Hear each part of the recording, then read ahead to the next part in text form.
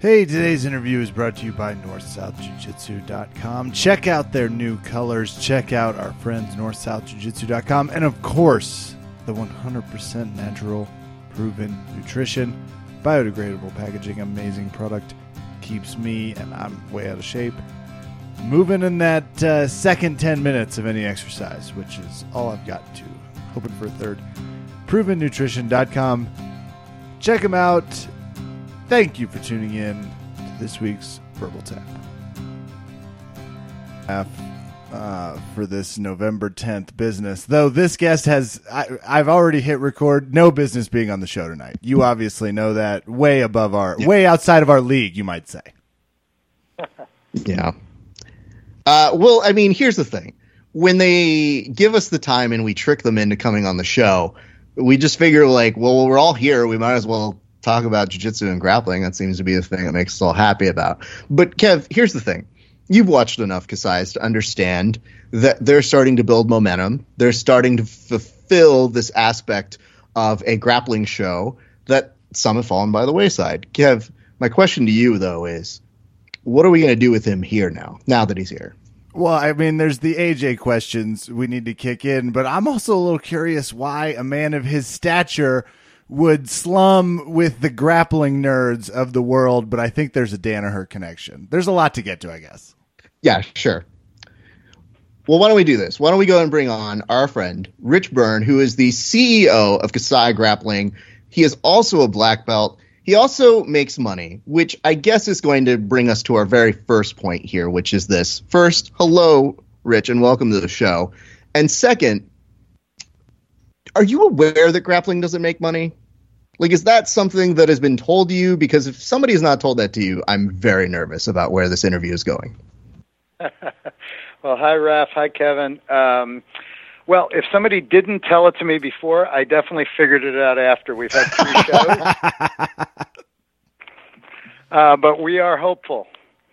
There is a pot of gold at the end of the rainbow. I've convinced myself of that. Hey, you know what? Bless you, because I'm excited that we have somebody with financial background who is excited about grappling, because a lot of the times people just kind of burn through the money very quickly. So that is always a big concern for us.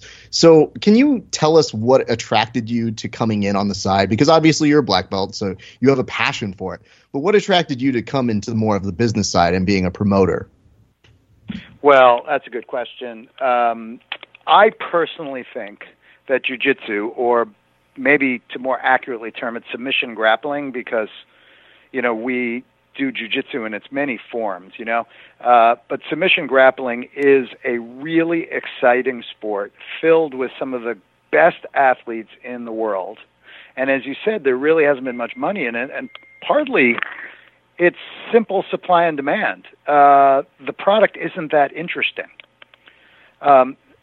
So part of what we really tried to do at Kasai, and we spent years thinking about this, started with maybe 6-7 years ago saying, boy, wouldn't it be great if somebody came up with a way to make this sport more interesting and more understandable to the viewer?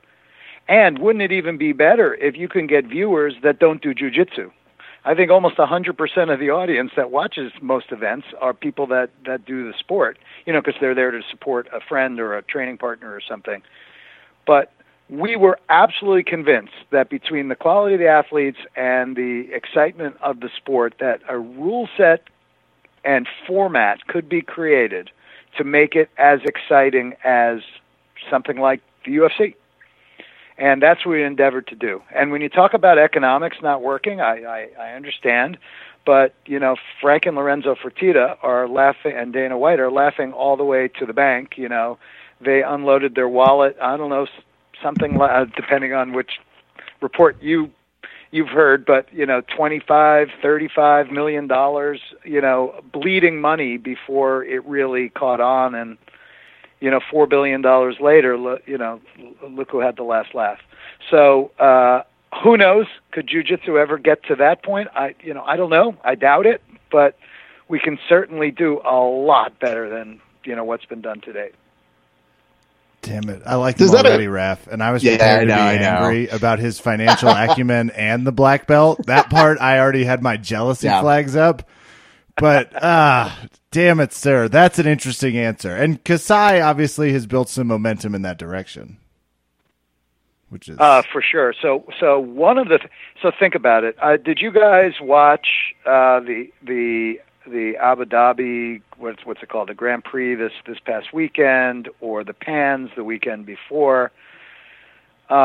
There were some great athletes there, multiple mats, hard to follow what's going on. A lot of matches ended in controversy, a lot of slow movement. To me, I loved it, but the average person probably viewed that, unless they were, watching somebody that they train with, probably viewed it as just a big mishmash, and certainly not particularly exciting and not well promoted and all that stuff. We're trying to do something totally different. We have a tournament format. The fights are only 6 minutes, and there could be a tie, because we're counting on, there will be matches that aren't ties. We give different point totals, whether you get a submission or win by points. So there will be an outcome. Part of the problem is these ties infuriate people. They certainly do it to me. EBI came up with a cool way to do it, right, with the overtime, but people game that system. Nobody trusts the refs. Some of these advantages seem somewhat arbitrary. We tried to get rid of all that, just one aspect. Another aspect is matching the traditional IBJJF guys that sort of fight each other all the time in all these different tournaments with the submission-only guys, because we created a rule set that they can both live under. So, we get to put on matches like, have, Gianni Grippo and did he fight John Calstein. There it is. Yeah. Some friends of ours, or by Eddie the way. Cummings and Canuto, as examples. Sorry, go ahead. No, you're no. We're big fans. You keep our friends employed, which is always nice. That is true. We have so many questions to go off of, but you brought up Calstein, which brings me up to just, I guess, a random question, and then we can come back to this line of reasoning, which is, do you guys have security? Because I'm not saying, he's not a good black belt. I'm just saying he made his way to that stage very easily. And when he did make his way up there, what was your reaction to all of this? Because you're watching it from a completely different lens than I guess the rest of us are when we see AJ getting on the mic and doing what he does, and then John getting up there, and then Gio coming around. So can you tell us what you're thinking when this is all happening? Well, I was a little afraid of what who knows, when bedlam occurs, you never know which direction it's going to go in. But I got to tell you, it's a little bit of a page from WWE. And that sounds like a terrible thing, right? Because we all laugh and it's fake and all that stuff. But you know what? Something that's as fake and as stupid as, staged fake wrestling still manages to outsell virtually every other fight promotion out there, by far, obviously other than the UFC. And they do it because they create something. They create drama. They create excitement for the fans. You brought up Calstein, but, Husamar Palhares, that fight turned out to be terrible. We'll be the first to admit it. But the drama you create by putting this dangerous man on the mat, the guy that's won't let go of submissions and is potentially can wreck a career, against a guy that's going for submissions, and both guys with this leg expertise, created some cool drama. So well, that's lest what we we're trying forget, to do. We're trying to create these things organically. Rosamir's appearance also created some drama as he came in at 2.5 Craig Jones's, which again to me was great. It was like, fight on. This sounds fantastic. Craig Jones probably had a different point of view when Rosamir showed up, but to your point, grappling's hard to predict. You can kind of just put the ingredients out there. Yeah, and then you sort of let it organically go in, whatever direction it's going to go. But we're trying to facilitate something that's going to be exciting, something that people are going to talk about. Well, we are definitely talking about it, because we do have questions in terms of when we see AJ going on and talking about how there's a super fight, but that he wants all these ridiculous conditions. But at the end of the day, we all want a match. So the news that came out today is that him and Gio are not going to have a match, and that I believe Gio's going to go in the 145 tournament. So this is all new to us. Can you explain what's happening here? Because when I see them both doing their sides of the story, I feel like we're not getting the full truth. Well, first of all, we haven't announced any of the fighters on our upcoming card. Our tickets go on sale this coming Tuesday. Our next event will be in New York at the Manhattan Center, Hammerstein Ballroom, on November 10th. So tickets go on sale in 2 days, on Tuesday. And we will be finalizing signatures and announcing the 8 folks in our tournament and our 3 super fights, as well as ultimately our undercard. So we got a lot to put out there as far as announcements. I will tell you, the reason AJ and Gio will not be in a super fight on this card. And there's one simple reason. It's because the card, I mean, literally, I'm not just saying this is hype. The card was so full and so stacked that we made the executive decision to not put that fight on this card and put it on our next card, assuming these guys, can agree to terms and all that. But our goal would be to get it on our next card, which we haven't announced yet, but will probably be sometime in late January. So that's the simple answer. We do have a 145 tournament, and your horse has a good nose that Gio would be a terrific candidate for a 145-pound tournament. We like watching him, so we agree with you there. He's a blast to watch. He is, and I don't know if you saw him in that the promotion last night when Team 10th Planet, took. I saw they won. What was that they won last night? Something team-based, right? Yeah, yesterday was the Subversive, which is a kind of a watered-down version of Quintet because it's basically best 5 out of 5 super fights instead of, you stay in until you either get submitted or you're eliminated through a tie. But the idea is the people from Fight to Win wanted to put it on so that they could do something for charity, which awesome. And the problem was it just didn't have the you stay in until you're out sort of a thing. So it was just kind of 5 super fights versus 5 super fights, which is still interesting from a different dynamic. But yes, yesterday Gio was involved, at least in one match. The second one, for some reason, somebody from Team Loiterven wasn't able to do it. But Gio made it count and got a great Go-Go Plata finish, I think is what you were alluding to, Rich? Yep. So he looked great. So we love Gio. We'd love to have him in our tournament. So hopefully we will announce something along those lines. But I think you'll be blown away with the other people that we're going to soon be announcing. And I'll give you one hint. Okay. You didn't even press me, but I'll give you one hint. There was one final match in the Abu Dhabi, the Grand Prix or whatever it's called, tournament this past weekend. In a similar weight class that blew people's minds. It was an upset of 2 of, I think, the best 145-pound athletes or athletes in around that weight class in the world. I'd say the 2 best. And not only are they going to be in our tournament, but they're going to get a chance at a rematch on that somewhat controversial decision. I'm going to look up. I was like, I've been trying to pay more attention. I thought we were going to be friends here, Rich, but sure enough, I have to wait till. When are you announcing the full card? Because I got to tell you, I was trying to Google this before. I was like, oh, they must not have announced it yet, which makes me a little happy. Because Kasai Pro, and you can find all this if you go to KasaiGrappling.com. It looks like a little bit of Dancing with the Stars, but a fighting version. All the event really well labeled. You're releasing all this Tuesday, it sounds like, but. Is that when all the fights come out, or what's the final verdict on that? Yeah, well, tickets are going on sale Tuesday. We don't ever announce our fights until we have signatures on a contract from our fighters. Sure. Never want to announce a fight and then because we had a verbal agreement and then for whatever reason it didn't translate to a contract. We don't like to pull the rug out from people. So that's why we've been, we want tickets to go on sale, but also, we want to get 8 signatures on a page before we announce it. Plus, we're going to have 3 super fights, so 6 more signatures on a page. But it'll all be rolled out, or virtually all rolled out, this coming week.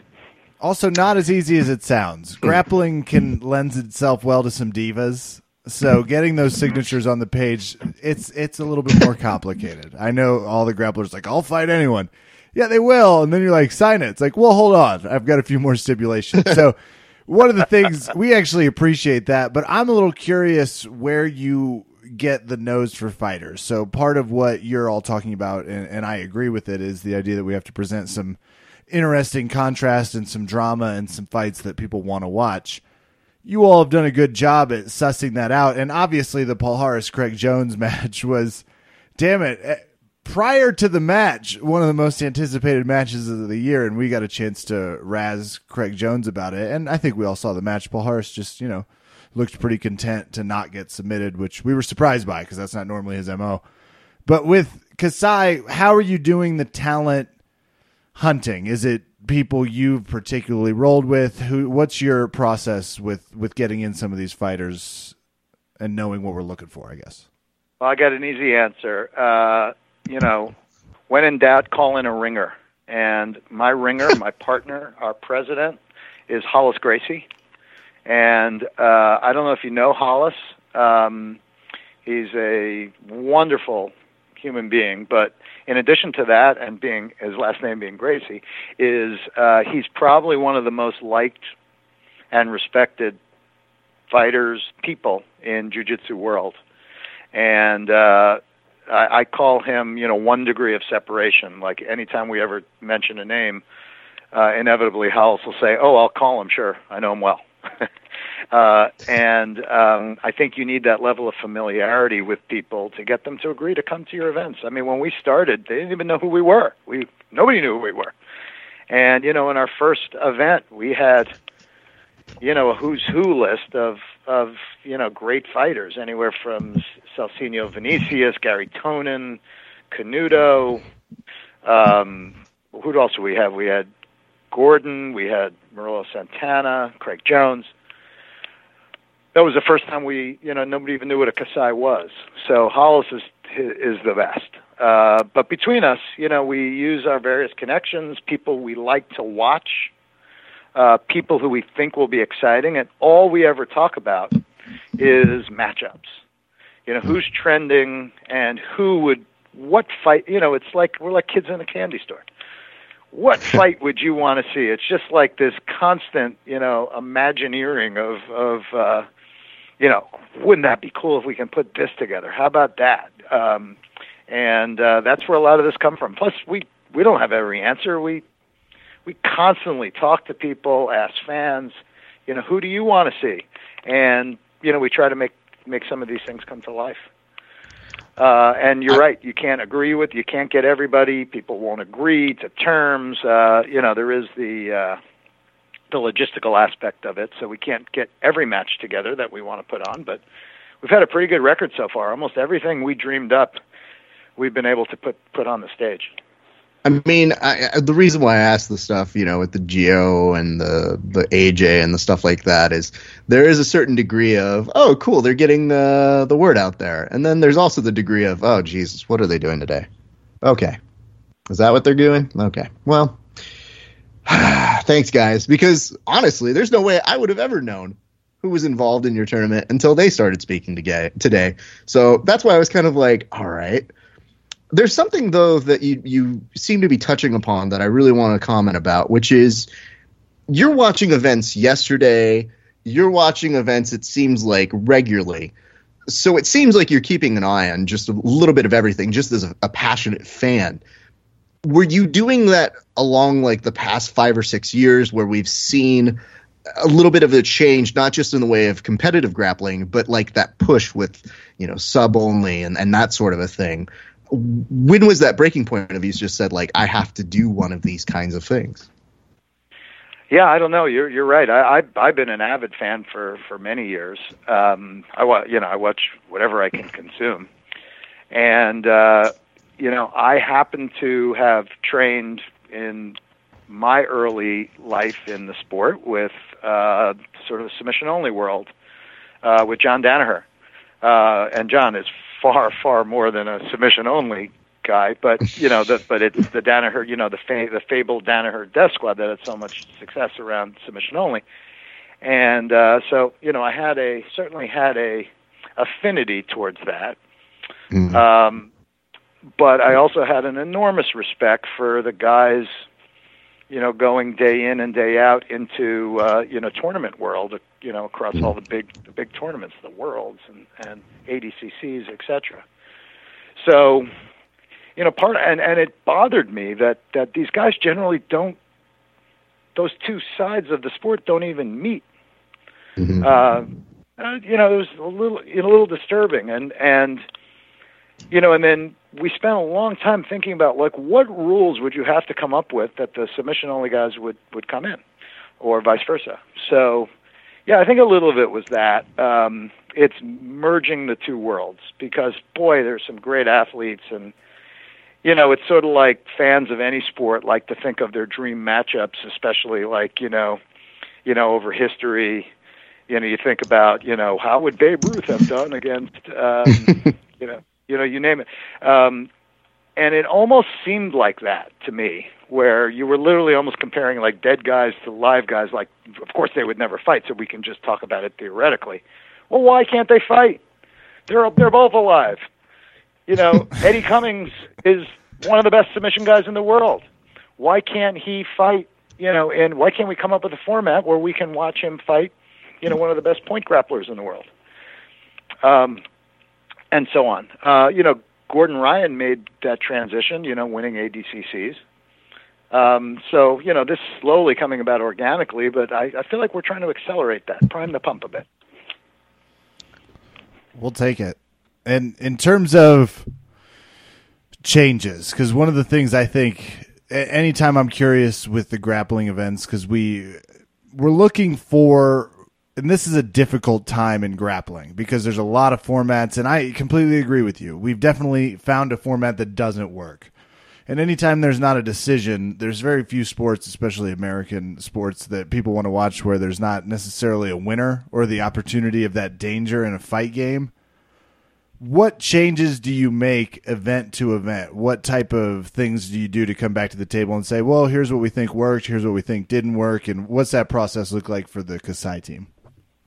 Yeah, well, we've gotten a lot of feedback, good and bad, from our 3 tournaments, and we're constantly trying to evolve. First of all, the folks at Flow Grappling will tell you, I don't think they devote as much resources to anything that they do to our event.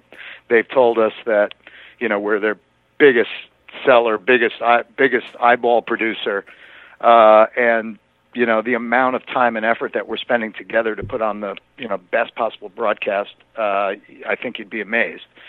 As far as other things, from the first tournament we modified our point scoring system a little bit. We got rid of advantages. So really the only way you can score is, 2 points, 3 points, 4 points in the traditional ways.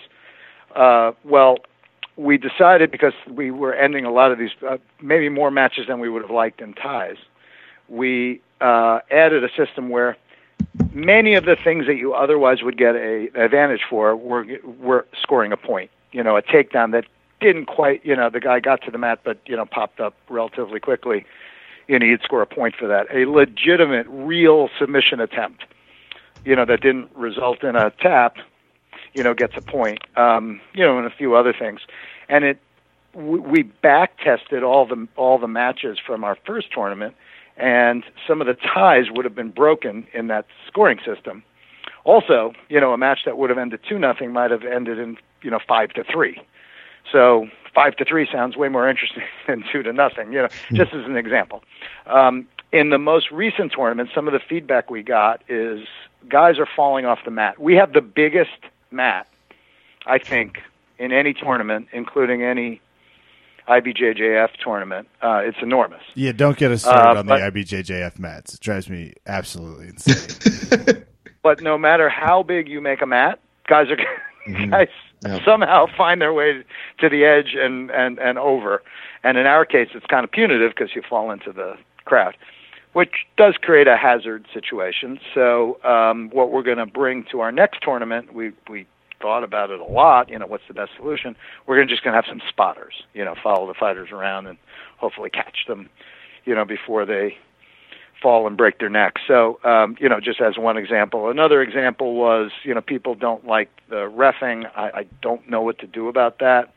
We bring on some of the best refs in the world, and if you figure it out, you should let the NFL, the NBA, and every other professional sport know, because the reffing is always one of those things. I think people. Well, I'm convinced if two guys watch a fight that's close, and one guy's rooting for one guy and one guy's rooting for the other guy, they will both think their guy won. Yeah. Right. So so I don't know what to do about that. We're gonna put I don't want to sort of validate any of this sort of ignorant commenting, but we're deliberately putting at least one American ref amongst the Brazilian refs, just because there seems to be I think misplaced, but a belief out there that the Brazilian judges will favor the Brazilian athletes. So, just in case, just more for show rather than for reality, we're going to respond that way to another comment we got. Something else.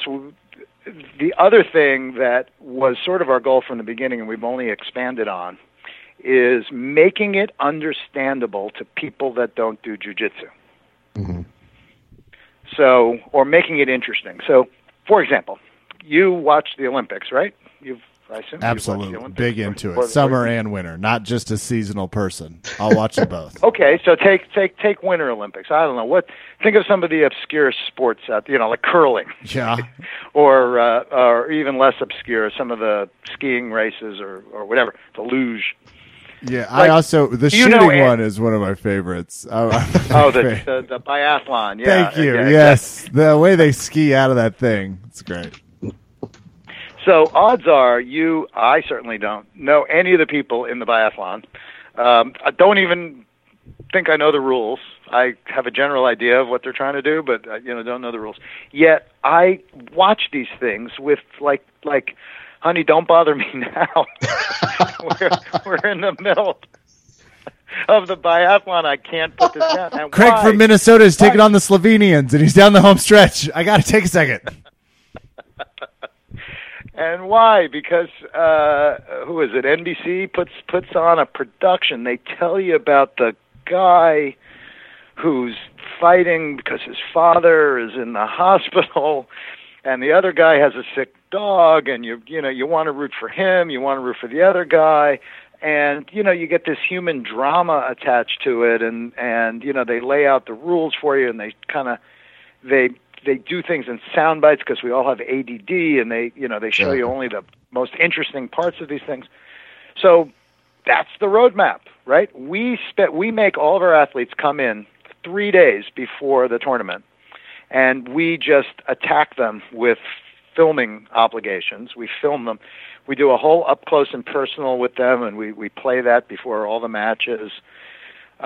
We do it in the pre-fight promotion. We roll these things out in the weeks leading up to the event. By the time some of these guys get on stage, I invited both of my daughters, and they brought their friends. But the one that I thought that was the funniest was my 18-year-old daughter, and she brought her, posse of 5 18-year-old all girls. And they watched it. They started at 6:30 for the undercard, and they were there until 11:30 when the last fight was over. And they shared an Uber back. I don't know how they all got in one Uber, but they all shared an Uber back, and all they can talk about was, "Gee, I thought Craig Jones was cute. Oh, what about They grew an attachment to these people. I'm not still sure they knew what the rules were or how it worked, Damn it. This is going to get back we to held Craig their Jones, interest. And this is not good for his ego. He's already a prima donna. I know. Damn it.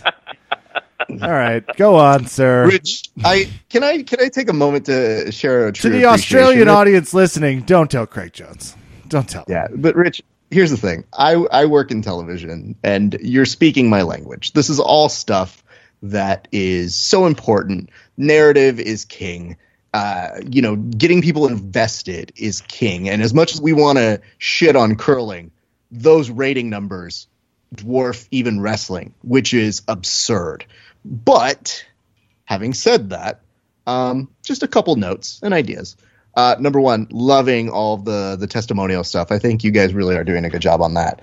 Number two, Josh Palmer. I mean, do we have to go with him? Announcer? Because we're just giving, those foreigners our jobs. So, like, here's another example.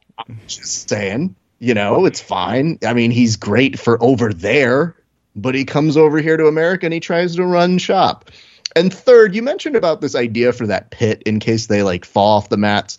I figure just create a wall of white belts. And I figure if we lose them, it's not like we're going to really feel bad. So just kind of have them surround and be like, you guys, your job is to sacrifice if Canuto is going to try and somersault pass off his bat. You just have to take it and die.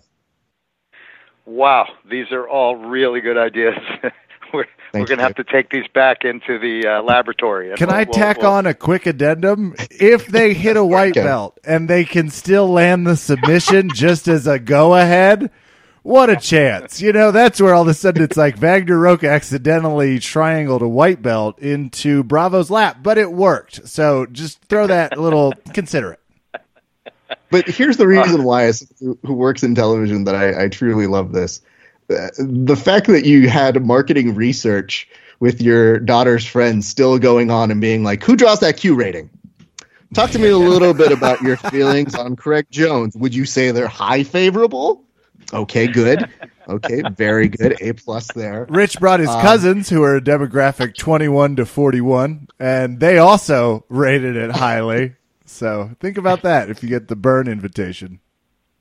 No. Yeah, well, believe it or not, I have invited, which my partners want to kill me every time because I take like 30, 35 of our best seats and I give it to my friends and family. And each event, I'm trying to invite different people. Some people like sports. Some people don't even do sports. It's not even their thing. Or some people are football fans or maybe even boxing fans. But virtually none of them ever knew anything about this sport. And I see how it worked. Were we able to draw you in? And so far, you get the initial comment of, oh, it was great, but I kind of expect a false positive because I invited them. I gave them a free seat. They're my friend. What are they going to say? It was terrible. But, when they come in at 6, and they ask me what time it starts, I don't tell them the main card starts at 8. I said the event starts at 6:30. That's when the undercard starts. So, and almost every one of those, that's been 30 to 40 people for 3 consecutive events. That's, some of them are repeats. So let's say it's about 60, 70 people. I'd say 80 to 90% of them stayed from 6:30 until close, which is almost 6 hours. I don't think it's possible to fake, liking it and stay for 6 hours for something that you hate, right? It would be pretty easy to, my babysitter. It would be pretty easy to come up with an excuse why you had to leave before it was over. Now that they know that you're saying this on here, possibly, they might be like, the whole time I just thought we couldn't leave.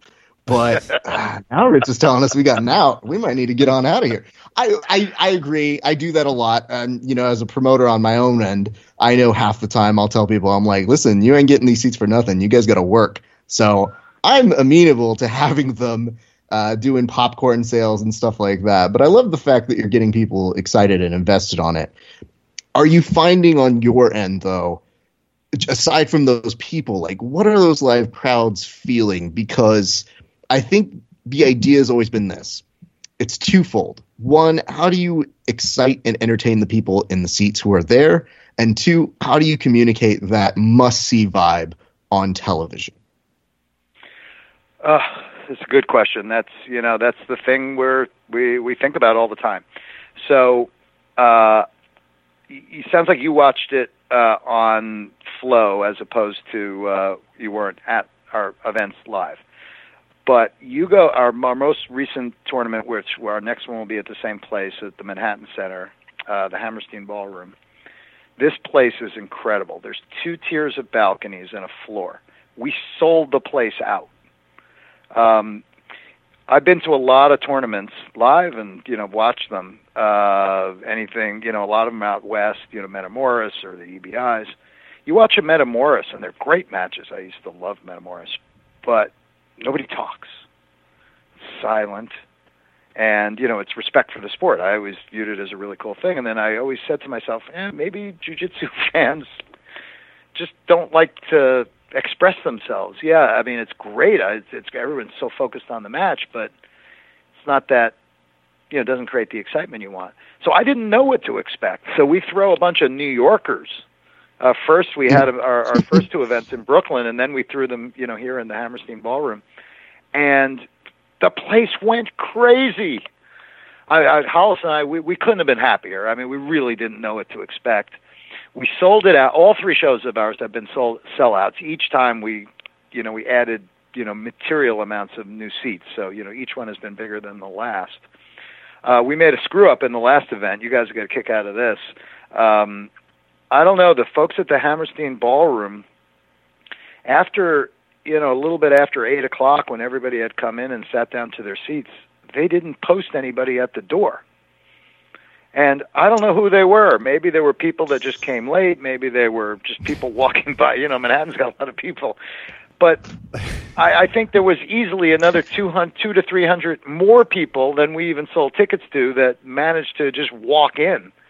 The place went crazy. Needless to say, we're going to be stationing a little bit more security. This sounds exactly like the security we saw at the event. Not AJ could invite anyone he wanted up there. Cousins, other fighters. It felt like the doors were open. Oh, it's funny. I won't say his name, but there was a fighter there who I know really well who had a few too many to drink, and came up to me and he said, I want to challenge Gordon Ryan. I was like, that's great. We can talk about that some other day. And then, half hour later, had a couple more drinks, came up, really, really Rich, are you going to announce it or do I need to? No, nobody's going to be announcing it.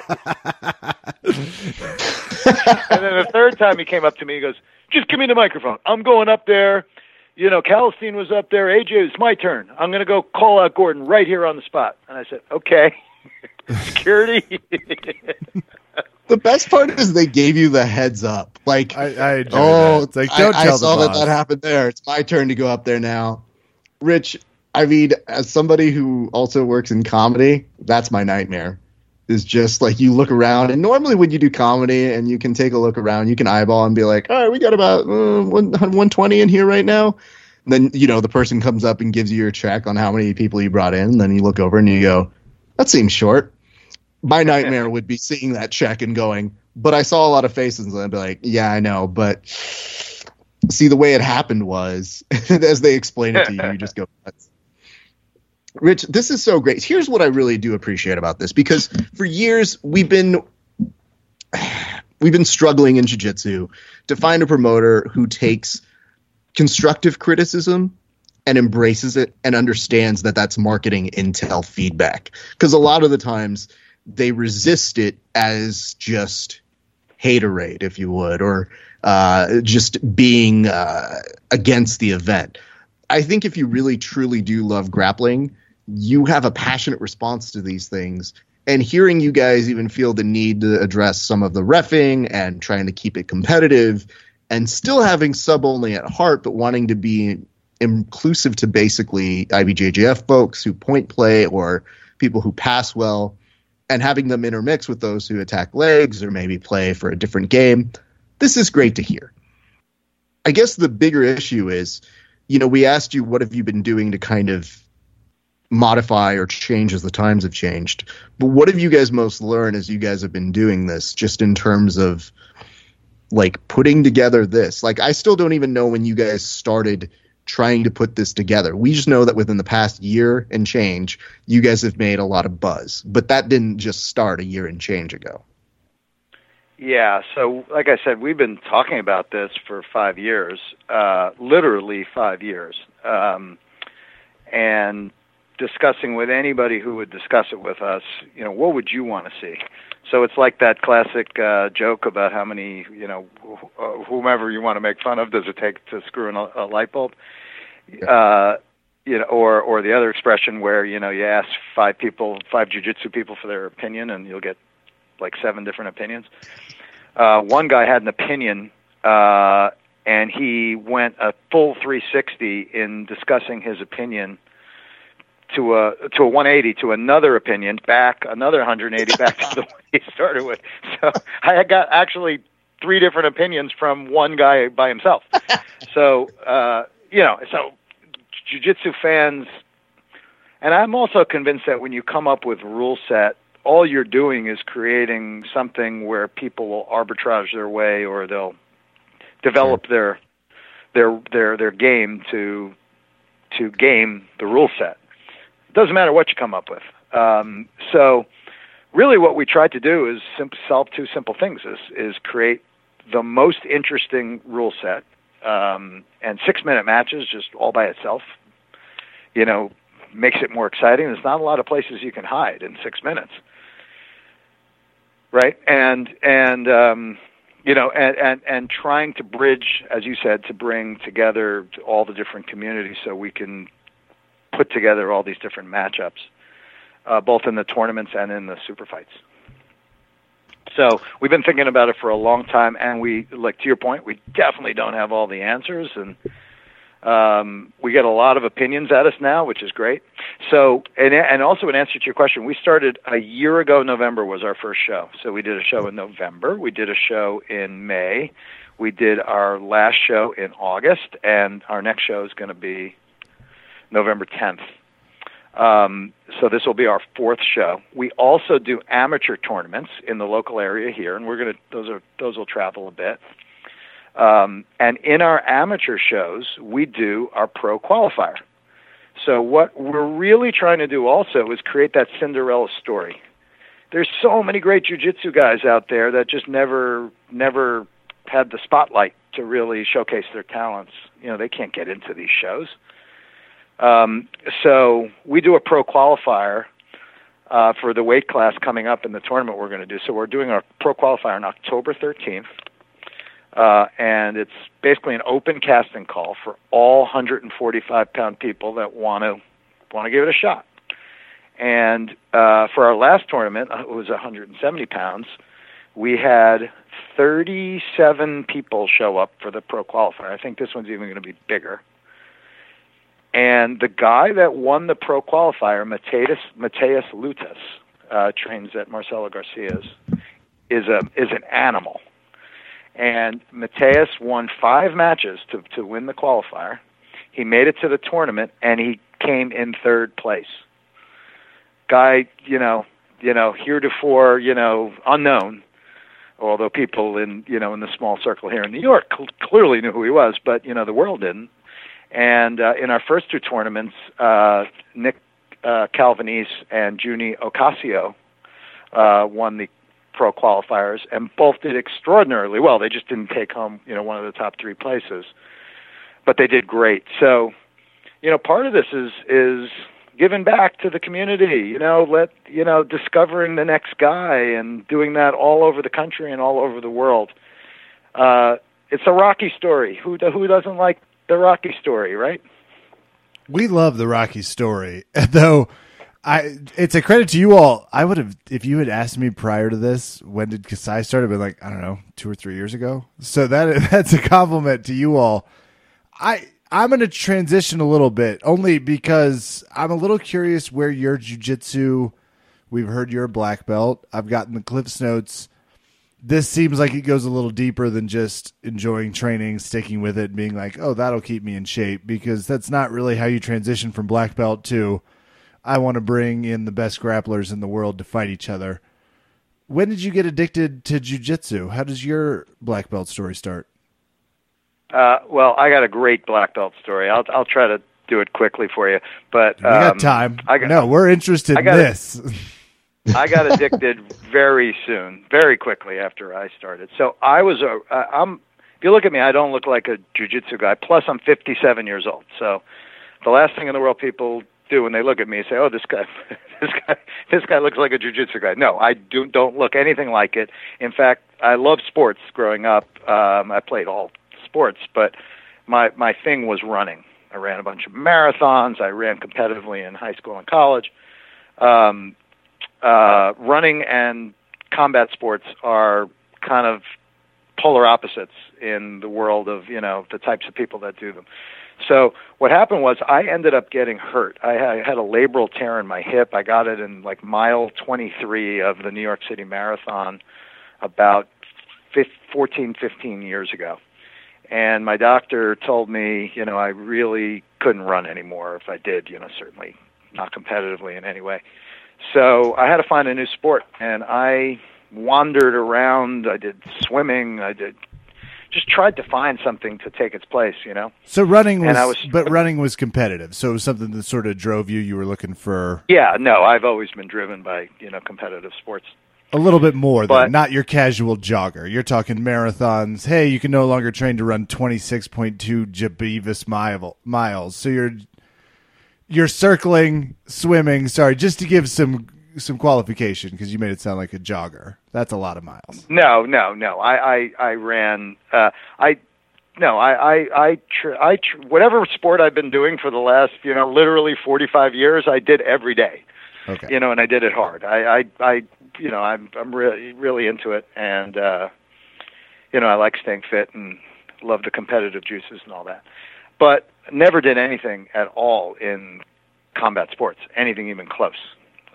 So my client for probably 20 years at this point, this is vintage, let's say 15 years ago, was Frank and Lorenzo Fertitta.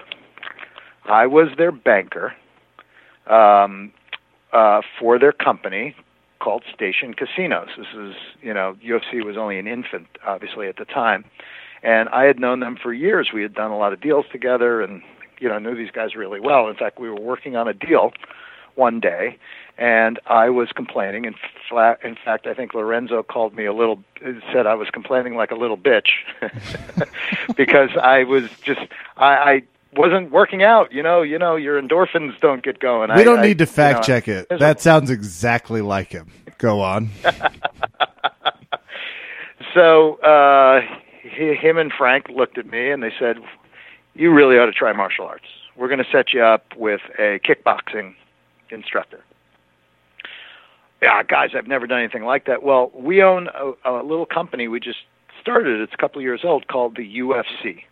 I had no idea what a UFC even was. I kidded around with somebody, but I really honestly thought it stood for United Furniture Corporation. I didn't know a thing. No. So, yeah, I swear. So, 15 years ago. And those two, it's worth noting, have a grappling clause in their contract. Raph and I have been jealous since we heard about it, but they have in their contract a clause that if they disagree to the extent, they'll just grapple about it. I've heard that. I've never verified that, but that could be true. Well, I'm just saying good people to randomly get a suggestion from. A little nutty, but... So they set me up for a kickboxing lesson, and then I ended up doing it for about 6 months with Phil Nurse. I don't know if you know who Phil Nurse is, but he's a rock star in Muay Thai world. He's John Jones's Muay Thai instructor, many other great athletes. Guy's incredible talent. And I worked out with Phil, and I really liked it, but I was just getting kind of a little too beat up. I mean, I was all black and blue. I would show up at the office with black eyes. It was not. It was. I didn't think it was sustainable. And they asked me how was it going, and I was, I love it honestly, but I just don't think I can do this longer term. I'm breaking toes and all this. So they said, "Do you think he's ready for jiu-jitsu?" And they said, "You know what jiu-jitsu is?" And I said, "Yeah, I mean, I'm addicted to the UFC ever since you guys told me about it. That's when they go to the ground and they submit each other. Yeah. You want to try it?" I said, "Sure." So they set me up with, I went right to the top. They set me up with Renzo Gracie for my first private lesson. Might as well go right to the, Mount Olympus. Yeah, no shit, by the way. Sorry, I'm angry, but go on. I'm taking notes. So I came in. I knew nothing at all, not even close. But I kind of knew I was really going to like this. And I also knew Renzo lived in New Jersey. There was no way he was going to come in every day to do a lesson with me. And Renzo and I, to this day, became like really good friends. Super, super guy. But I discovered John Danaher. John was training Matt Serra the day I was there, or the couple of days I was there. And at the time, I remember watching UFC, and the shows that I watched, they talked about Matt Serra as being the best jiu-jitsu guy in the UFC. I don't know if he was or not, but that's what Joe Rogan said. And I watched Matt Serra train with John Danaher, and I said, the best guy in the UFC is training with this guy. This guy must be something special. And I even watched them roll one day, and John beat the living crap out of Matt Serra. And I was, wow, how could I do any better than this guy? I don't even know who he is. So I introduced myself. John took a charity case by taking me in, and I think the reason he took me in was because he saw that Renzo came in to train me, so he figured I must be somebody important. So, and the rest is history. I mean, I trained for about 3 years with John. He gave me every bit of my foundation of the sport. And, I ended up opening my own gym after that. And, that was, 13, 14 years ago. So, you like the story? I can fill you in on the years in between, but they're not as interesting as all that. Well, I guess if we're going to follow up on the John Danaher, we've heard that he's notoriously candid about how people are rolling in his room. Do you have any stories, especially, I'm sure, if you were beginning, were there ever any moments that he said something particularly, I guess, funny at your expense? Or one of those cutting witticisms that you just go, yeah, that's about right. Good one, John. John is a unique. I think the world has gotten to know a little bit about John because he's been out there in the media. But when I show up, probably the best part about my lesson with John used to be just the first 10 minutes when John would literally say, "Hey, what's going on, mate?" And John would inevitably segue into some, hilarious story about something or other. So, we got to be actually very good friends. But I'm going to go the opposite way on you. I'm going to tell you something very nurturing about John. Uh-oh. I think you might really hinder his whole thing that he's been working on. Like, he's been known as this weird dark Sith Lord. And the amount of love that I've heard that has been given from the man is very, very minuscule in terms of like that nurture versus nature sort of thing. So he's worked very hard to be the evil James Bond villain that we all know and love. Sure, without a doubt, John. Okay, so I'll go with nature versus nurture first. There we go. Okay, John. John would. First of all, when I knew nothing, it was, there was a flailing elbow or something, and it, if I ever hit him, obviously he wouldn't take to it very well, and it would sort of result in, how the pace he would step up against me. So I hate to say it, but it was sort of like, kill or be killed. It just taught me to relax because, I was getting clear feedback that when I wasn't relaxed, I got beat up worse. So I sort of, in the wild jungle sort of aspect of learning something, I got to learn. And, if John was working on a particular move, sometimes I would do things like I would give him any submission other than the one that I knew he was working on. And that resulted in an outcome that was even worse. So I think we ended up building a rhythm together, and it was something that I evolved over time as opposed to being taught. I learned. But the nurturing part, I showed up and I told John that I had claustrophobia, which I did. And he said, "Really?" And, well, first I started with him and I said, "John, have you ever taught a white belt?" Because, we don't have to do this. I can train with somebody else.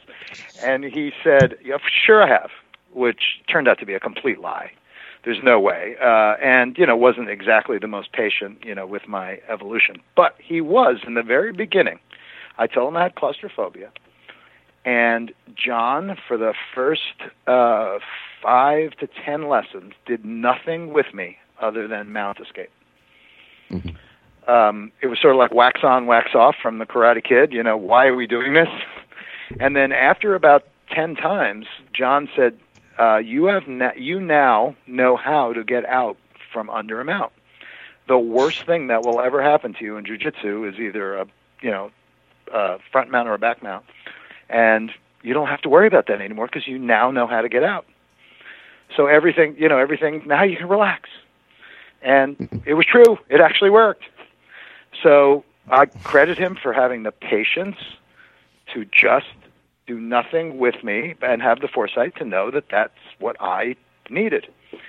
And I'm sorry, it was a really nice thing. I'm sorry if I killed his image. It's okay. I think he'll recover. I want to say I think it's a good thing he didn't have Instagram back then, because there would have been very long posts about the essential of framing and saying some white belts that I work with, I won't name who,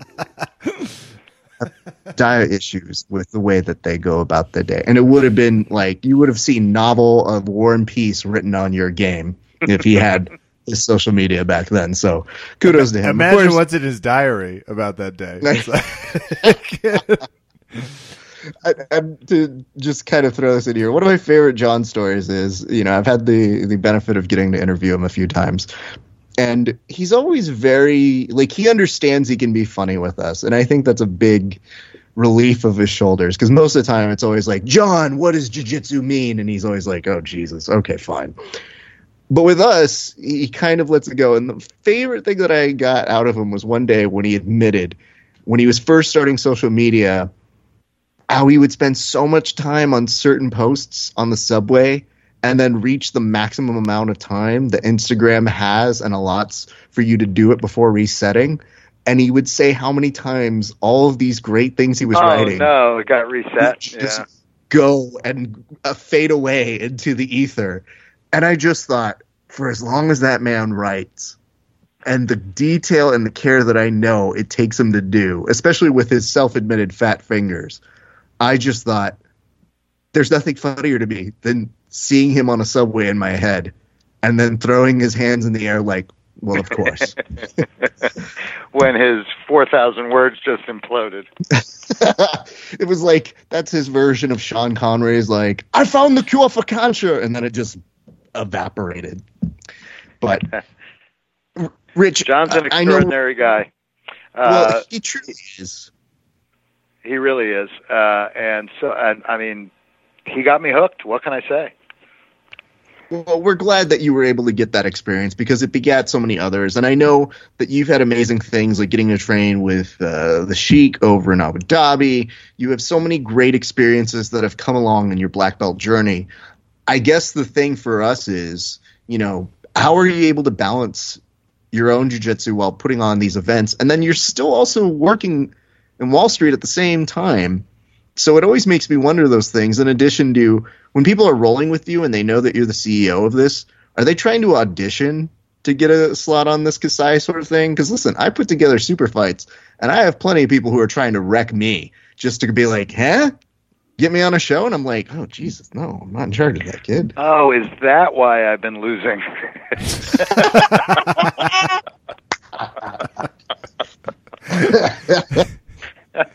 Ever since I had Kasai, you're right. People are beating the crap out of me. Yeah. No. Yeah. I guess there's a little of that, but it's fun.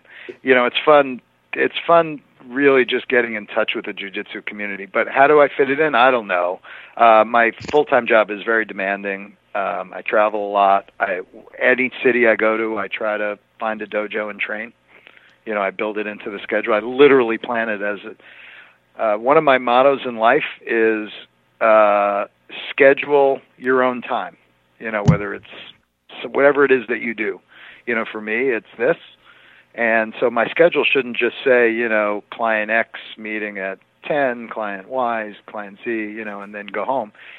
I will literally put a 2-hour block.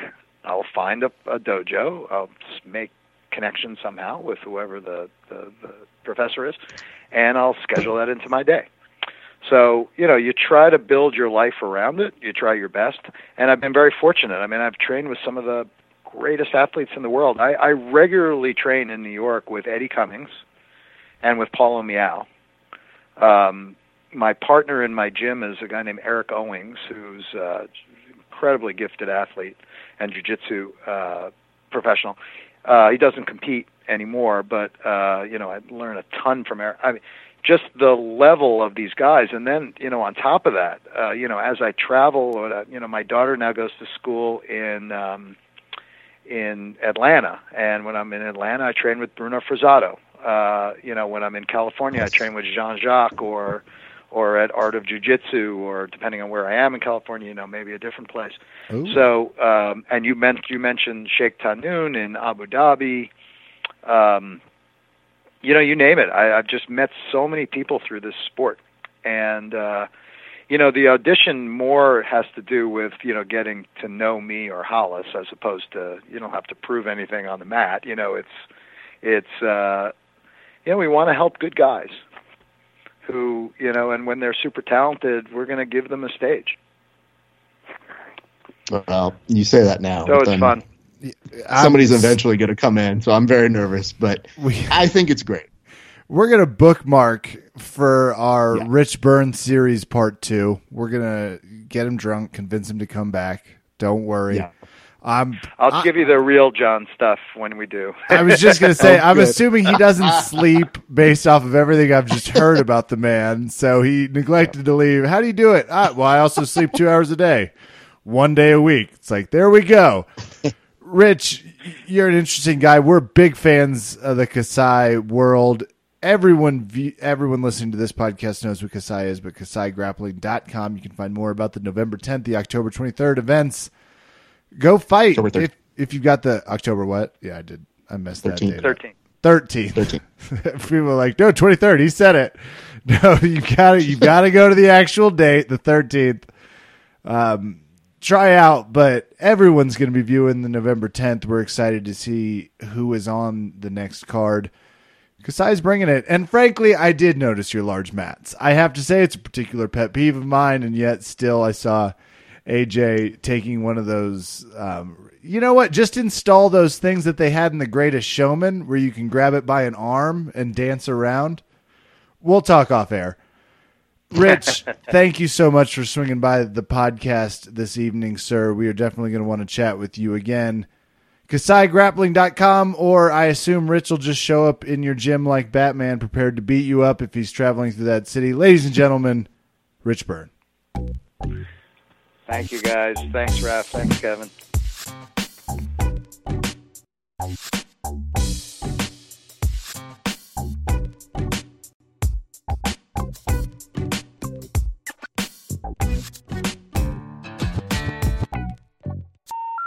The number you have dialed has been changed. The new number is... Please note, the new number is...